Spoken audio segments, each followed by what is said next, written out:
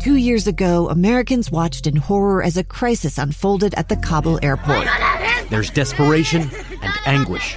More than 80,000 Afghans have since arrived in America, but this story is still unfolding. I'm Andrea Martin. In my new podcast, Stranger Becomes Neighbor, we'll find out what happens to these new arrivals in our communities. Who would help our newest neighbors? Follow us at kslpodcast.com, Apple Podcasts, or anywhere else you listen. Today, let me speak to the governor. Governor Gary Herbert spends 1 hour answering your questions. Call 801-575-8255. Live from the studios of KSL News Radio in Salt Lake City, it's Let Me Speak to the Governor. And thank you for joining us for Let Me Speak to the Governor. I'm Maria Chaleos, along with Governor Gary Herbert, and we appreciate your calls. The number to call if you have a question today, 801-575-8255. You can also text us your questions at 57500. And Governor, I know that you just returned from Washington, D.C., and you have a lot of wonderful business news to talk about. Well, thank you, Maria. It's great to be with you as always. And we did just a week ago spend some time in Washington, D.C., I actually just got back from our Western Governors Association meetings in South Dakota, where we had a number of governors getting together, as we do twice a year. But the trip to Washington was interesting in that we got to spend a couple of hours with the president and the vice president and talk about a number of issues for nearly 2 hours, which was unusual. They would donate that much time. But the most important meeting was not, at least to me, was not the meeting with the president and the vice president, although that was important and productive.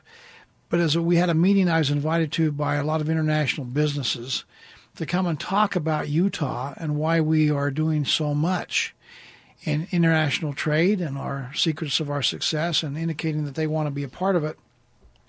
I'll just mention, I've got a list here, Maria, of the companies that were involved in this lunch that I was invited to come and speak to. Samsung, Rio Tinto, Panasonic, Siemens Corporation, Hyundai, Kia, Nestle, Volkswagen, Sony, BAE Systems, Prism View, to mention just a few of the about 20 that were there. And it was interesting that they talked about international trade and the view that Utah is this emerging economic powerhouse when it comes to international business. And, of course, we speak 130 languages, I told them, and we have a very successful economy. And really the marketplace is global in nature, and we are suited to do that. But then they brought up on their own volition, they said, we understand you're developing an inland port. And they were very excited about the potential of that and the opportunities that an inland port would bring to Utah, and for them to do business in the state of Utah, to bring their products into America through an inland port here in the Salt Lake City area, and for us to be able to export products outside internationally. And what that attracts, the fact that it's on everybody's radar screen, and we're kind of in the infancy stages of this, just heightened my excitement about the potential here of an inland port. So I think we have a chance to do something really remarkable. It's not without challenges. There's certainly some issues that need to be resolved with the state and local communities here, which we're working on and having better dialogue, I think, now than we've had in the past. But I like the fact that we're on, I think, a good, correct road, and I believe we'll get to the right destination here over the next few months. Governor, for those of our listeners who may be not familiar with the inland port, maybe they've just heard the word it's inland port but don't understand, explain how that really enhances opportunities for these companies. Well, a lot of it has to do with how hard it is to get products into the country. And most of our ports, in fact, virtually all of our ports, are on the coasts. So east or west. So picture, ships that come in and they have loaded with goods, big boxes full of products. And how do they, in fact, sell those to people in America? You have to go through customs. You have to go through all the bureaucratic red tape. And sometimes it takes days or weeks to get through that process, even to get into shore because people are backed up. Same with the trains. It's all about transportation. Same with air.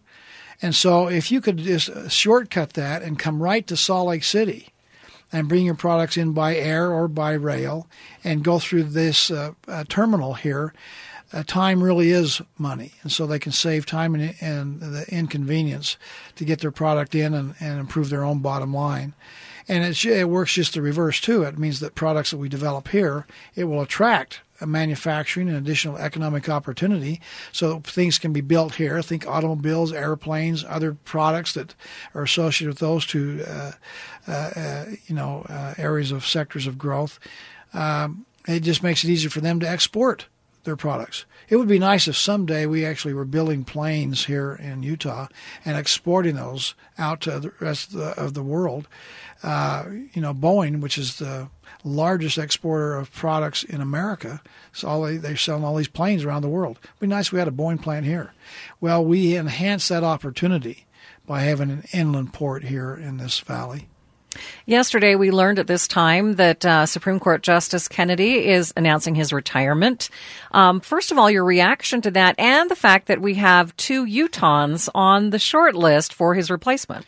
Well, we thank Justice Kennedy for his service and for his, wisdom on the court and his intellectual capability and support of the rule of law. And it's nice to see 2 of our favorite sons, Justice Tom Lee and Senator Mike Lee, brothers, who are on the short list. I appointed Tom Lee to the Supreme Court of Utah, and he's done an outstanding job, a very keen intellect. We talk about intellectual firepower, which he has a tremendous amount, and also, I think, the right judicial demeanor, and also understands the rule of law and the fact that we don't legislate from the bench. And I think that's important. Again, Senator Mike Lee, again, cut of the same cloth as a brother, as clerked for Justice Alito twice, certainly knows his way around the Supreme Court. I think could be confirmed by his colleagues in the Senate.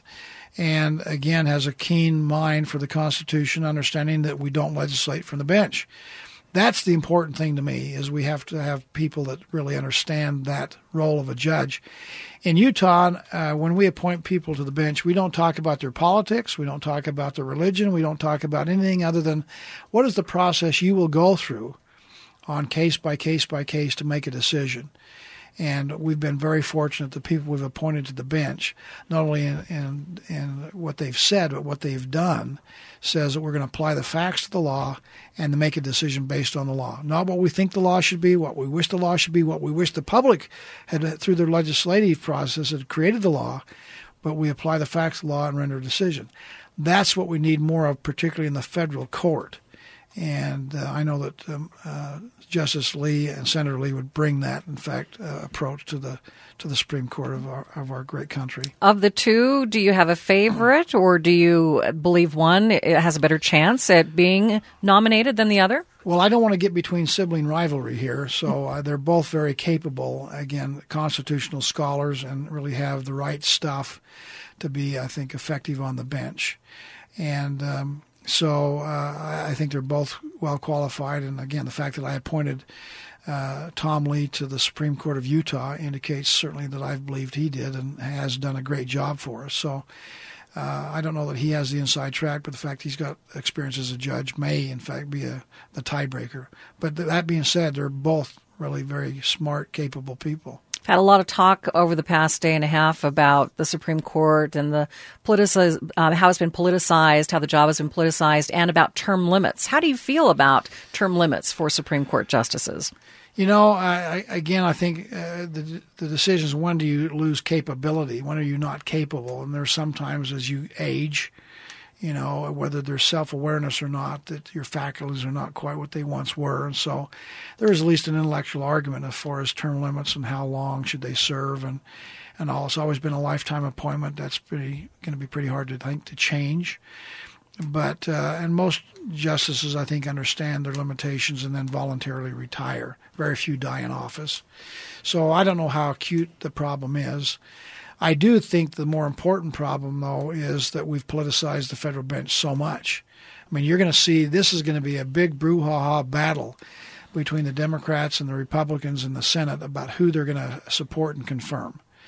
And that's unfortunate, because it shouldn't matter whether it's a Democrat or a Republican or Libertarian or Independent. What matters is how they make their decisions. And it should be based on the law. And that law should have facts applied to it and a decision rendered. And frankly, it's disappointed me we have these 5-4 decisions, and we have, people refer to the the Supreme Court is a liberal Supreme Court or a conservative Supreme Court. It should be just the Supreme Court, and it shouldn't matter. I mean, in 95% of the time, it shouldn't matter whether you're conservative or liberal. It's the facts applied to the law, render a decision based on the law, and whether you're a Democrat or Republican, the outcome should be the same.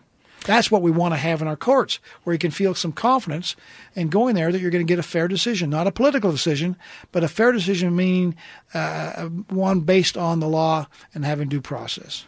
Governor, let's take a break. We do have a couple of callers standing by. We'll get to their calls following the break. The number to call is 801-575-8255. Or again, you can text us your question at 57500. We'll be right back.